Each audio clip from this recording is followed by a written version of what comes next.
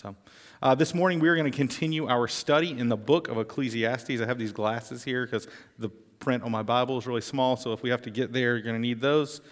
We're going to continue our study in the book of Ecclesiastes. If you've not been with us or if you've missed a couple of weeks, let's take a moment and highlight a couple of key features from the book. So two things I want to highlight out of the gate.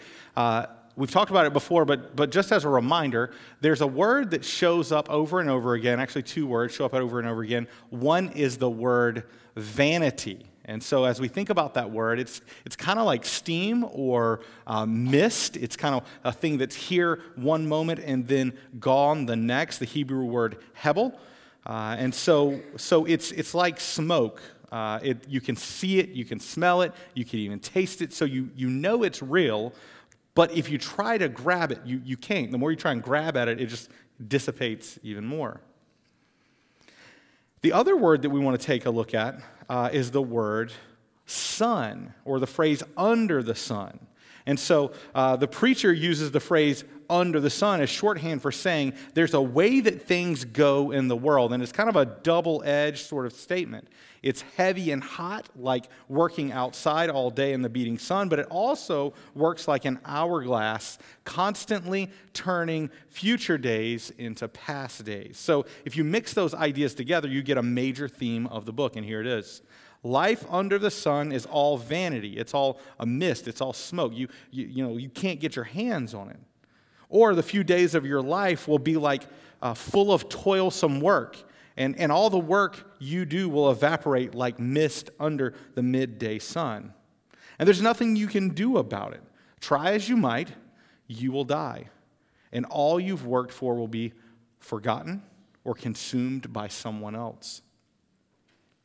Your clothes will be given to the goodwill. A yard sale or two will take care of the rest of your possessions. Your wealth will be divvied up. And in a few generations, it will not be worth very much at all. Your memory will fade, and people will live on without you. That's all of our fate. That's true about all of us. I want you to do something with me this morning. I want you to take your fingers like this. I want you to put them right here. I want you to feel that. Mine's probably beating a little faster than yours because I'm up here in front of all these people. One day, not long from now, that beating will stop and you will cease to live. You'll be placed in a box and buried or burned. You'll go back to the dust that you came from, and there's not a thing that you can do to change that or avoid that reality. Every single one of us, without exception. That's coming for all of us that day. For the last 10 years or so, God has weekly, sometimes daily, reminded me of this reality, like a load of bricks falling on me. It startles me every time. He says, "You're going to die," and not like, "Hey, you're going to die." The idea, no, like the idea that I am going to die maybe today, like it's coming now. I've had that feeling off and on.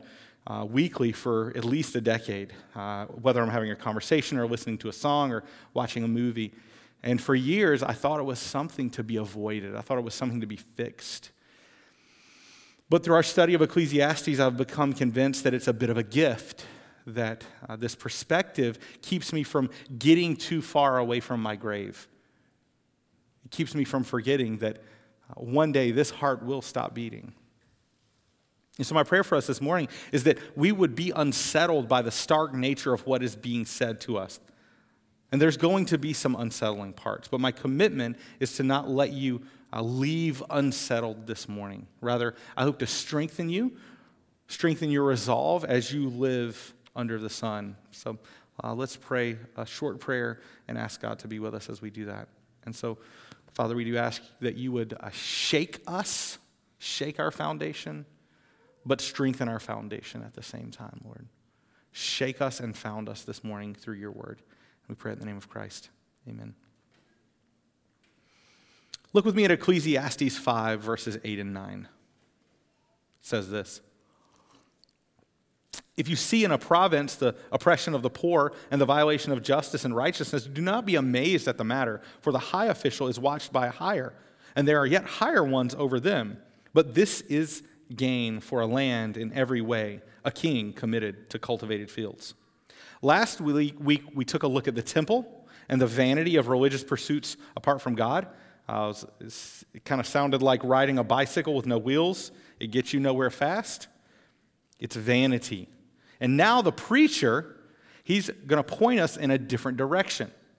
He says, don't be surprised. Don't be surprised if you see oppression and injustice in this place or that place wherever you go. And if you've traveled much at all, you know full well, everywhere you go, you will find one group of people subjugating another group of people for personal or community gain. One group withholding dignity and respect from another, and often that surrounds the context of work or government. Now, if you look at verse 9 and you're a little confused by it, you're in good company. Almost every English version translates verse 9 differently. If you look at 10 different translations of the English Bible, you will have 10 different translations. As far as I can tell, there's two approaches in the translation. Group 1 says something like what we see there in the ESV, highlighting how the king is beneficial to the harvest or to cultivation of the fields. The king benefits it. The second group says this type of thing that we see in the CSB. The profit from the land is taken by all. The king is served by the field. So the second group seems to highlight how everyone, including the king, benefits from the harvest or the cultivation. And so based on what we'll see in other parts of our passage this morning, I'm partial to the notion that though oppression of the poor and injustice take place, God blesses even the king through cultivation and harvest, which might be an ironic result of the work of the poor. So the preacher, he's going to turn some things upside down this morning, and I think that's what's going on here. So it's kind of like this. Oppressive governments are dependent on the oppressed. It's quite ironic. That's just my take on this translation, this verse. You can have your own because evidently everybody else has their own too. It's a hard one to translate, but that's where I stand. So let's keep moving. You'll notice as we go through the passage this morning that the words see, behold, sight, and that type of word, that group of words, it'll show up over and over again. And the preacher is essentially saying, I know a couple of things because I've seen a couple of things. And he wants us to take a look. He wants to look and see what's going on. And he'll help us see by introducing us to some characters. And often he's going to draw out contrast. So he'll take two characters and set them in opposition to one another. He's already done it in verses 8 and 9. We see those who are poor and oppressed, and those who watch over all of it. And they're kind of set in opposition to one another. And in verse 10 and 12, he's going to introduce another set of similar characters, the lover of money and the laborer, the one who has more than enough and the one who works to provide for his daily needs. Let's look in verses 10 and 12, and we'll see it there. He who loves money will not be satisfied with money, nor he who loves wealth with his income. This is also vanity. When goods increase, they increase who eat them. And what advantage has their owner but to see them with his eyes? Sweet is the sleep of a laborer, whether he eats a little or much. But the full stomach of the rich will not let him sleep. So, as you read these verses, when you hear money and income, don't think stuff like online bank accounts and weekly paychecks deposited into your account. Don't think like that. Rather, think silver and crops. And we're being told that the lover of silver will never be satisfied with silver. And the one who loves to see his crops multiply will never be satisfied with the amount they increase. And they will pile up. But at the same time, those who want to eat them will line up. The preacher wonders out loud, what does it really profit the one who has all this stuff, the one who has more than he can consume? What are you going to do with all of it? Are you just going to look at it? That's the type of question that he's asking. As we read all this, it's easy for us modern people to think that these are ancient problems that have been solved by deep freezers and digital currency. But I wonder if the problem really has been solved. Because if you look at the amount of food that's wasted in the United States, 119 billion pounds of food wasted every year in the United States. We have more than we've ever had, and we're less happy than we've ever been. Unhappiness and dissatisfaction persist even though we have more than everyone else. But why? It's been said somewhere, it seems like the more money we come across, the more problems we see. The more you have, the more people line up to want to get what you have. More money, more problems. In addition, the love of money and the security we think it brings, it's an illusion. No one has ever had so much money that they didn't die. And finding security in money is like trying to put a bubble in your pocket. You can't touch it, much less shove it into your pocket. So the lover of money expects money to do something it can't do. And it seems to be that is at the very center of the problem for the lover of money. He wants it to make him secure. He wants to make him live forever. I understand the desire for security more than most. I'm a 6 on the Enneagram. I panic shopped in January of 2020. No lie. I was at Sam's with like 2 flat carts of food 2 months before lockdown. Like full. The manager at Sam's knows my wife. She was like, "What's your husband doing?" She was like, "Oh, he heard about this like flu thing in Asia." I'm like getting all my stuff. Anyway, so my desire to have a backup plan, it's pretty high, right? So, if you notice, I always sit on an aisle seat, almost never sit with my back to the door. Like, I'm kind of paranoid. And so I get this idea of trying to be secure. But what I'm learning is that trying to dodge death just makes you too tired to enjoy life. Dodging death makes you too tired to enjoy life. And so it's pretty tiring. I'm sure that many of you can relate with that. Now let's look at the laborer. Not much is said about him other than how he sleeps. His sleep is pleasant, or his sleep is sweet, it says. Regardless of how much he has to eat, he sleeps the whole night through. And you contrast that with the rich man who he eats, and it will not let him sleep. He's so full that he can't sleep. And I wonder if the laborer here in this section is in the same category as the poor mentioned back in verse 8. Poor and oppressed, but works hard under the sun and sleeps well when the sun goes down. You have to wonder if they're the same type of person in the same category. So let me ask you, if you had to choose between being extremely wealthy, but only being able to sleep an hour a day, or being relatively poor, but sleeping well all the days of your life, which would you choose? You'd pick sleep, because after about a week, you'd give away everything you had to be able to sleep through the night. It seems the preacher is doing a bit of a sleep study with us and then asking us, which one of these people do we want to be like? Who do we want to be? Look with me at verses 13 to 17. It says this. There's a grievous evil that I've seen under the sun. Riches were kept by their owner to his hurt, and those riches were lost in a bad venture. And he is father of a son, but he has nothing in his hand. As he came from his mother's womb, he shall go again. Naked as he came, and shall take nothing for his toil that he may carry away in his hand. This also is a grievous evil. Just as he came, so he shall go, and what gain is there to him who toils for the wind? Moreover, all the days he eats in darkness, in much vexation and sickness and anger. These verses extend that consideration of the rich man a little bit further, and the preacher, he puts a banner over it this time, and he says it's a grievous evil. He's going to mention that twice. And by grievous evil, we might understand that to be like a severe evil, maybe even pointing to disorder or brokenness, or like a sickened evil, a sick evil.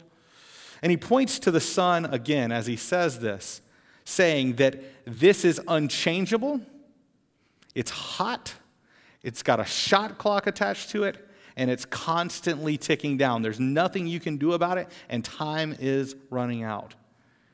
It's a grievous evil under the sun, and there's nothing you can do to change it. So he highlights 5 distinct features of this person, and here they are. Number 1, the rich man hangs on to his possessions so strongly that they damage his life rather than supporting it. Second, while trying to multiply his wealth, he loses it all. Third, he leaves nothing to share with his son. Fourth, when he dies, he returns to the ground naked, just as he came from his mother. So empty-handed he came into the world, and empty-handed he will go out of it. Fifth, what's worse? All the days of his life he ate but did not enjoy. He was dark, confused, unhealthy, and upset. So we're getting a portrait painted for us here. There's a picture of miserable irony. The thing you gathered to keep you safe is the very thing that hurt your life. Trying to get more, you lost it all. You're so busy grabbing at the wind that you never enjoyed the breeze. You filled your hands only to have them emptied out. You're so busy trying to get happy that all you were was angry. So it's worth a wonder for us. What's ironic about your life? What ironies are at play in your life? Do you grip tightly to that you can't take with you? Is your attempt to multiply what you have dividing your attention from what matters most? How are your securities endangering your joy? So what's one to do? Seems like death if you do and death if you don't type of situation. And that's going to come up over again. Death if you do, death if you don't. So what are we to do in a world like this? The preacher has something to say about that too. Look at Ecclesiastes 5:18-20. Behold, what I've seen to be good and fitting is to eat and drink and find enjoyment in all the toil with which one toils under the sun the few days of his life that God has given him. For this is his lot. Everyone also to whom God has given wealth and possessions and power to enjoy them and to accept his lot and to rejoice in his toil. This is the gift of God. For he will not much remember the days of his life because God keeps him occupied with joy in his heart. And so again, he returns to contrasting 2 characters. First is the one who toils under the sun, maybe the laborer or the poor, as mentioned before. The second is the one who has wealth, possessions, and power. But to both, he gives the same blueprint for life under the sun. He says the same things to them. And this is what he says. Enjoy what God gives you. Accept your lot in life. Take joy in working, eating, and drinking.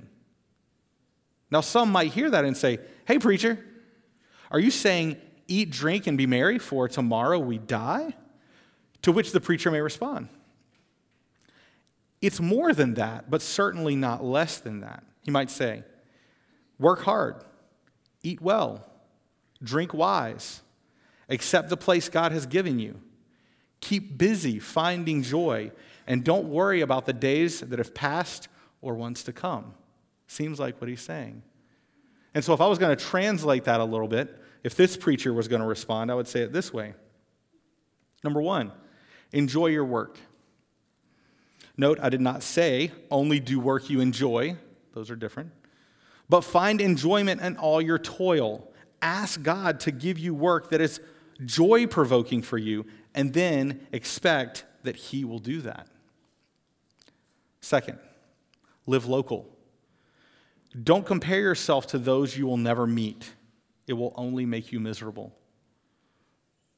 So like when you scroll through your feed of whatever the thing you scroll through, do you leave being like, man, I feel really good about this right now? Like all these people out there that I'll never meet, that I'm comparing myself to, man, that just makes me feel pretty good. I don't think so. That's usually not how it works. Don't compare yourself to people that you'll never meet. Live local. Live in community. And accept where God has you today. And then live into that. Live into where you are today. And God will give you grace for that day. Celebrate, don't medicate. Food and alcohol are horrible medications. They can't make you happy or whole. Not even Whole Foods. Can't do it. But they can be a great tool for celebrating all the good gifts God has given you and your friends. So find some good friends. Enjoy their company. Eat food you all love and receive it as a gift from the Lord that it is. Number your days. Get busy living until you die, because you only have a few days here. Get busy living, because you don't have a lot of days left. And it seems that this is the type of thing that the preacher is saying, because he wants to describe a good and fitting life as we pass our days under the sun. God is constantly giving us good gifts. Let's enjoy them as he intended. Chapters 5 and 6 are laid out in a particular way, and it's laid out for a purpose. And what it's trying to do is to highlight the sweetness of what's at the center of those verses. So verses 8 to 17 are mostly bitter with kind of a drop of honey mixed in. Verses 18 to 20 are like a honeycomb right in the middle, really sweet. And then verses 1 to 12 in chapter 6, it's a bitter once more. But the bitter is intended to underscore the sweet. And the sweet is intended to soften the bitter. They work together to highlight one another. Look with me in verses 1 to 2 in chapter 6. There's an evil that I've seen under the sun, and it lies heavy on mankind. A man to whom God gives wealth, possessions, and honor, so that he lacks nothing of all that he desires. Yet God does not give him power to enjoy them, but a stranger enjoys them. This is vanity. It's a grievous evil. So we go from good and fitting back to a grievous evil. Note, again, it's an evil under the sun. It is how it is, and there's nothing anyone can do to change it. You can have it all. Beach house, mountain house, book deal, best family, scholarship, endless sneakers, championships, money, recognition, nominations. God can give you every desire that you could imagine, but if he does not give you power to enjoy them, they are worthless or worse. So the portrait of irony here continues to grow. So we see a man of power and possessions, influence and honor, yet he is powerless to enjoy the good things God gives. And he's like a man sitting at a table full of food, but he has no teeth, no power to consume the food with. But sitting beside him, ready to gobble up all that he has, is another man that doesn't live in his house. Don't miss the vision of God that's being put forward here. He is the one who gives it all to the rich and to the poor. He is the source of all they have. He's also the source of the power they enjoy, that they get, that they have to enjoy all these things. Even though they work, he gives them the power to get and enjoy those things. We saw that in our last section. Some might protest this idea that he gives and that he gives the power to enjoy. They might say this: I worked hard for all the things I have, and they are mine to enjoy.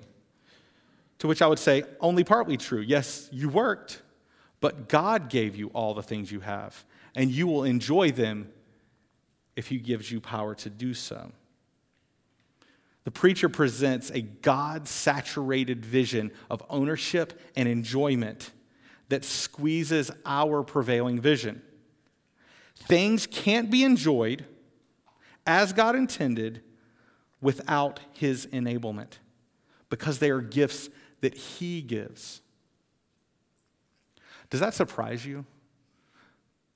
Does this reality about God, does it surprise you that he's so generous That he even gives to those that he knows will never be satisfied with the things that he gives? Does that surprise you that he is that generous? It does me.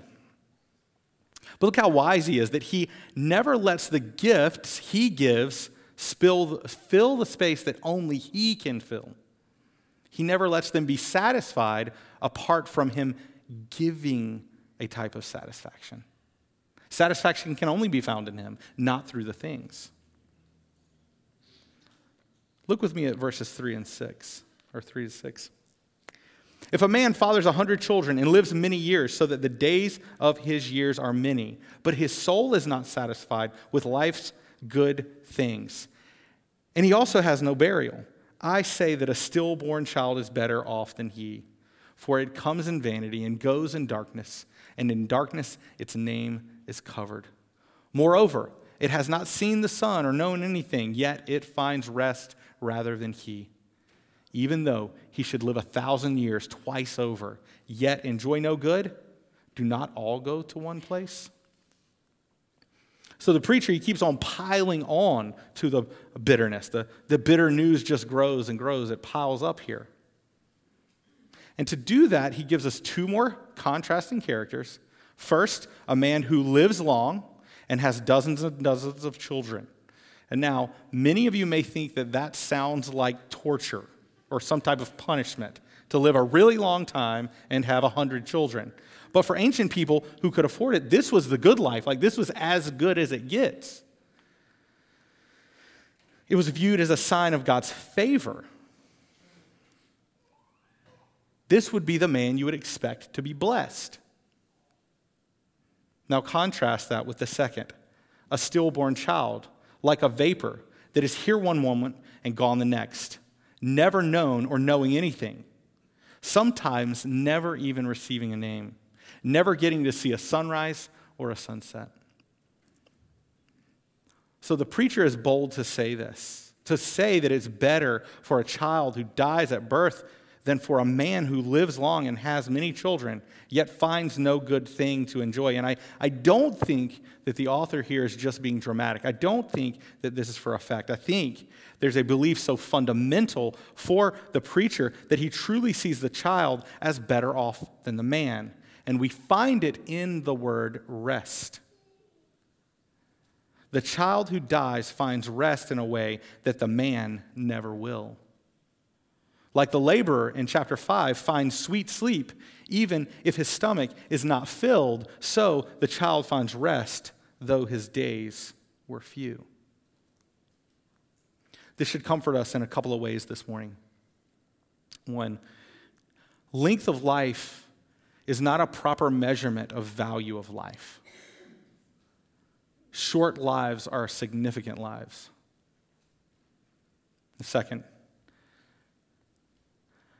the children that we have lost have found a quiet place of shaded rest with no sun bearing down on them. They graciously escaped the bitter unrest of this life under the sun. They have found rest. And the other man didn't. And so twice now, the preacher has taken what can be viewed as a sign of God's displeasure, poverty, and miscarriage, and infused them with dignity and significance into both of those tragedies. The preacher sees the world from a different perspective.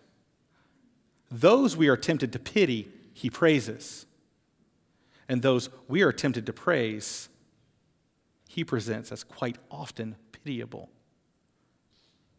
So far, we could say one could live 2,000 years, have endless wealth, stocks of food, every imaginable desire, and 100 kids. But if there's no enjoyment and delight in those good things, if it's never enough, if it doesn't bring rest and sleep, quality of relationships, then it's all vanity and working for the wind. To the man who has it all yet does not enjoy it, Dr. Phil might ask him, how's that working for you? Sheryl Crow might sing to him, if it makes you happy, it can't be that bad. If it makes you happy, why the hell are you so sad? it's not working out for this man. There is no joy in it. So what worth is it truly? And so let me ask you, how is modern life working for you? Are you happier? Well-rested? Do you find meaning and enjoyment in your work? Do you see your lot in life as a gift from God? Or is it never enough? There's nothing new under the sun. And the more things change, the more they basically stay the same. And so our problems are not any different from those of ancient people. It's basically the same because we still live under the same sun. It feels very similar. You might have noticed this part about the guy having no burial, which sounds strange for a guy with 100 kids. And it makes you wonder, what kind of guy is it that has 100 kids and no one's willing to give him a proper burial? Maybe one who is not able to enjoy them as good gifts from God. And this is the ultimate irony. You lived long, you brought forth life, but in your death, there was no one to put your bones to rest. The ultimate irony we see here. In the remaining verses of chapter 6, we see true bitterness, truly bitter. We see no comparison, no advantage for one over the other. Simply put, all life leads to the grave. And this is what it says. Verses 7 to 9, all the toil of man is for his mouth, yet his appetite is not satisfied. For what advantage has the wise man over the fool? And what does the poor man have who knows how to conduct himself before the living? Better is the sight of the eyes than the wandering of the appetite. This also is vanity and a striving after wind. The preacher says people work every day to fill their stomachs, yet the next day they have to go to work to fill it back up again. And this applies to the wise man and the fool. To the poor, even the poor that knows how to live well, he's still poor. And it's better to have what is in front of you than to chase after what you can imagine is out there. Kind of a bird in the hand is better than two in the bush type of thing. And this rule applies to everyone. We work so we can feed our mouths. That's what we do. The wise, the fool, the poor man. And he says, focus on what's in front of you rather than all the distractions of this life. But even when you do that, if you were to do that, your life will still evaporate. Even a life of subsistence will result in death. And so it's death if you do and death if you don't. Look at verse 10. Whatever has come to be has already been named, and it is known what is man, and that he is not able to dispute with one stronger than he. The more words, the more vanity, and what is the advantage to man? For who knows what is good for man while he passes, or while he lives the few days of his vain life, which he passes like a shadow? For who can tell man what will be after him under the sun? Verses 10 and 11, they allude to one man arguing with another. One weak man arguing with a stronger man. And the weak man, he talks, but none of his words can change what has been decided by the stronger man. There is no changing the fact that all people die. There is no talking your way out of death. And the preacher, he ends chapter 6 with two questions. Who knows what is the best way for man to live while he lives his short life? And who knows what will happen after we die and the sun keeps bearing down on humanity? The preacher asks two questions that every person must ask their own life. How should I live, and what will be the result of my life? You have to ask yourself these questions. And I'd like to help us linger on those questions for just a moment. And if you'll allow me, I'd like to ask a series of questions that I'd like you to take serious. As I die, will I be happy with the life I've lived? Did I enjoy the good gifts God gave me? The people and the moments and the meals and the sleep? Did I chase after the wind or enjoy the breeze? As I die, Who will be there? Who will bury me? Will I clutch onto this life or will I let it go when it's time? Will I be angry and afraid or will I be ready?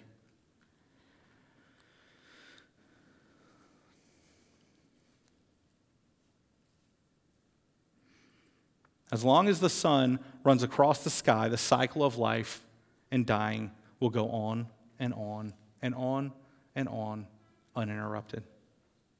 It's done so for thousands of years. Ever since the preacher told us to do so, it's been doing that, and it was doing that long before.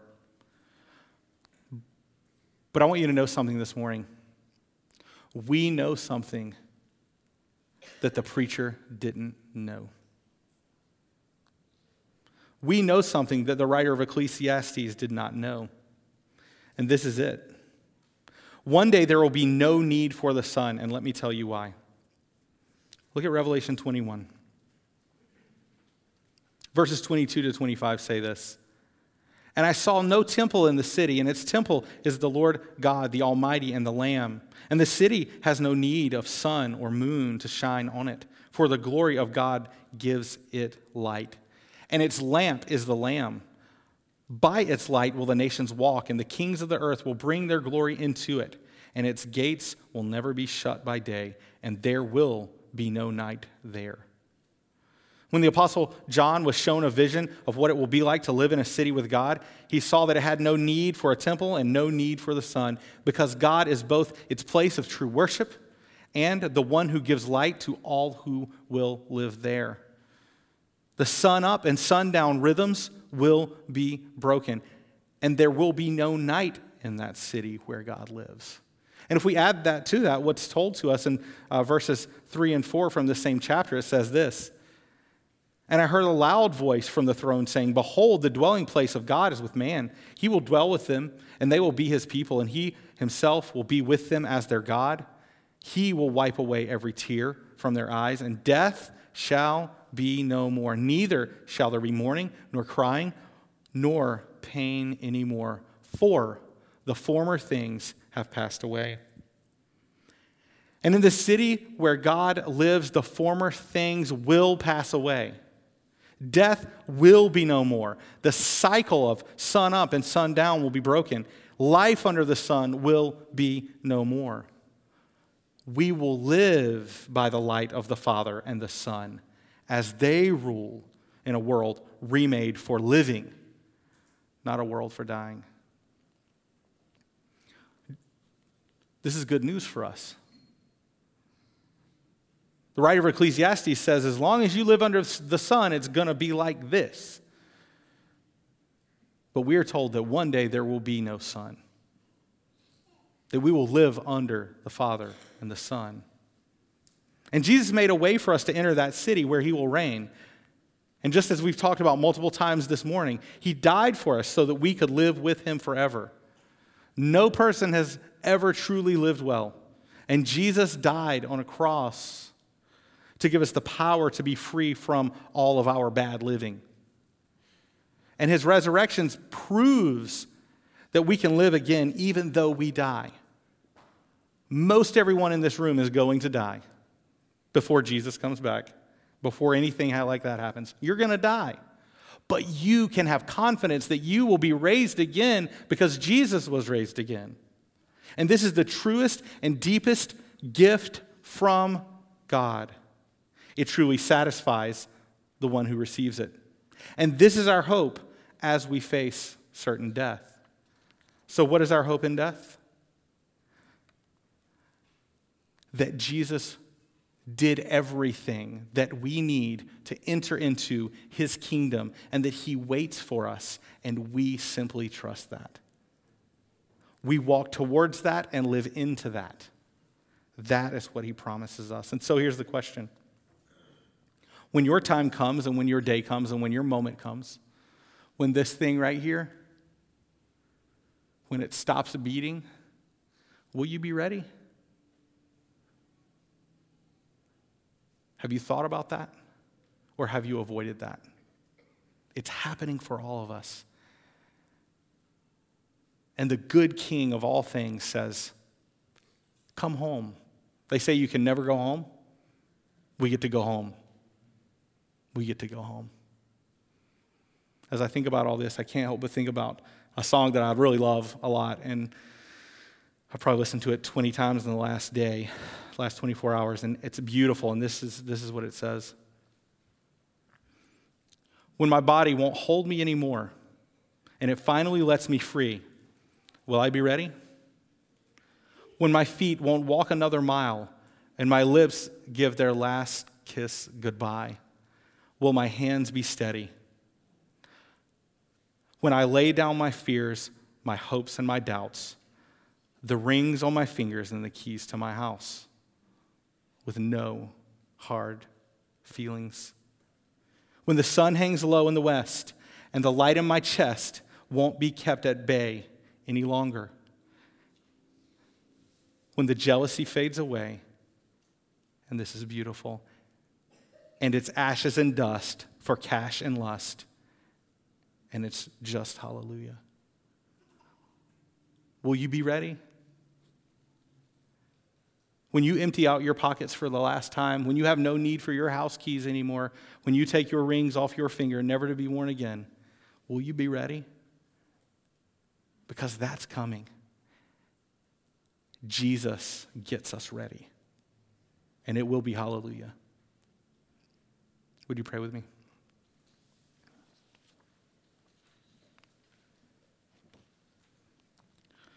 Dear Lord, you are so good, Jesus. You did everything that we might have satisfaction, that we might be filled and full, that we might be whole. And you tell us that that lives in a place where the sun will be broken and you will be the light, that you will show yourself to the nations, and that we'll get to bask in the light of your kindness. And so as we face death, maybe even this day, we do so with just a little bit of confidence. Fear, but confident that you will keep your promises. And that is our hope. We pray in the name of Christ. Amen.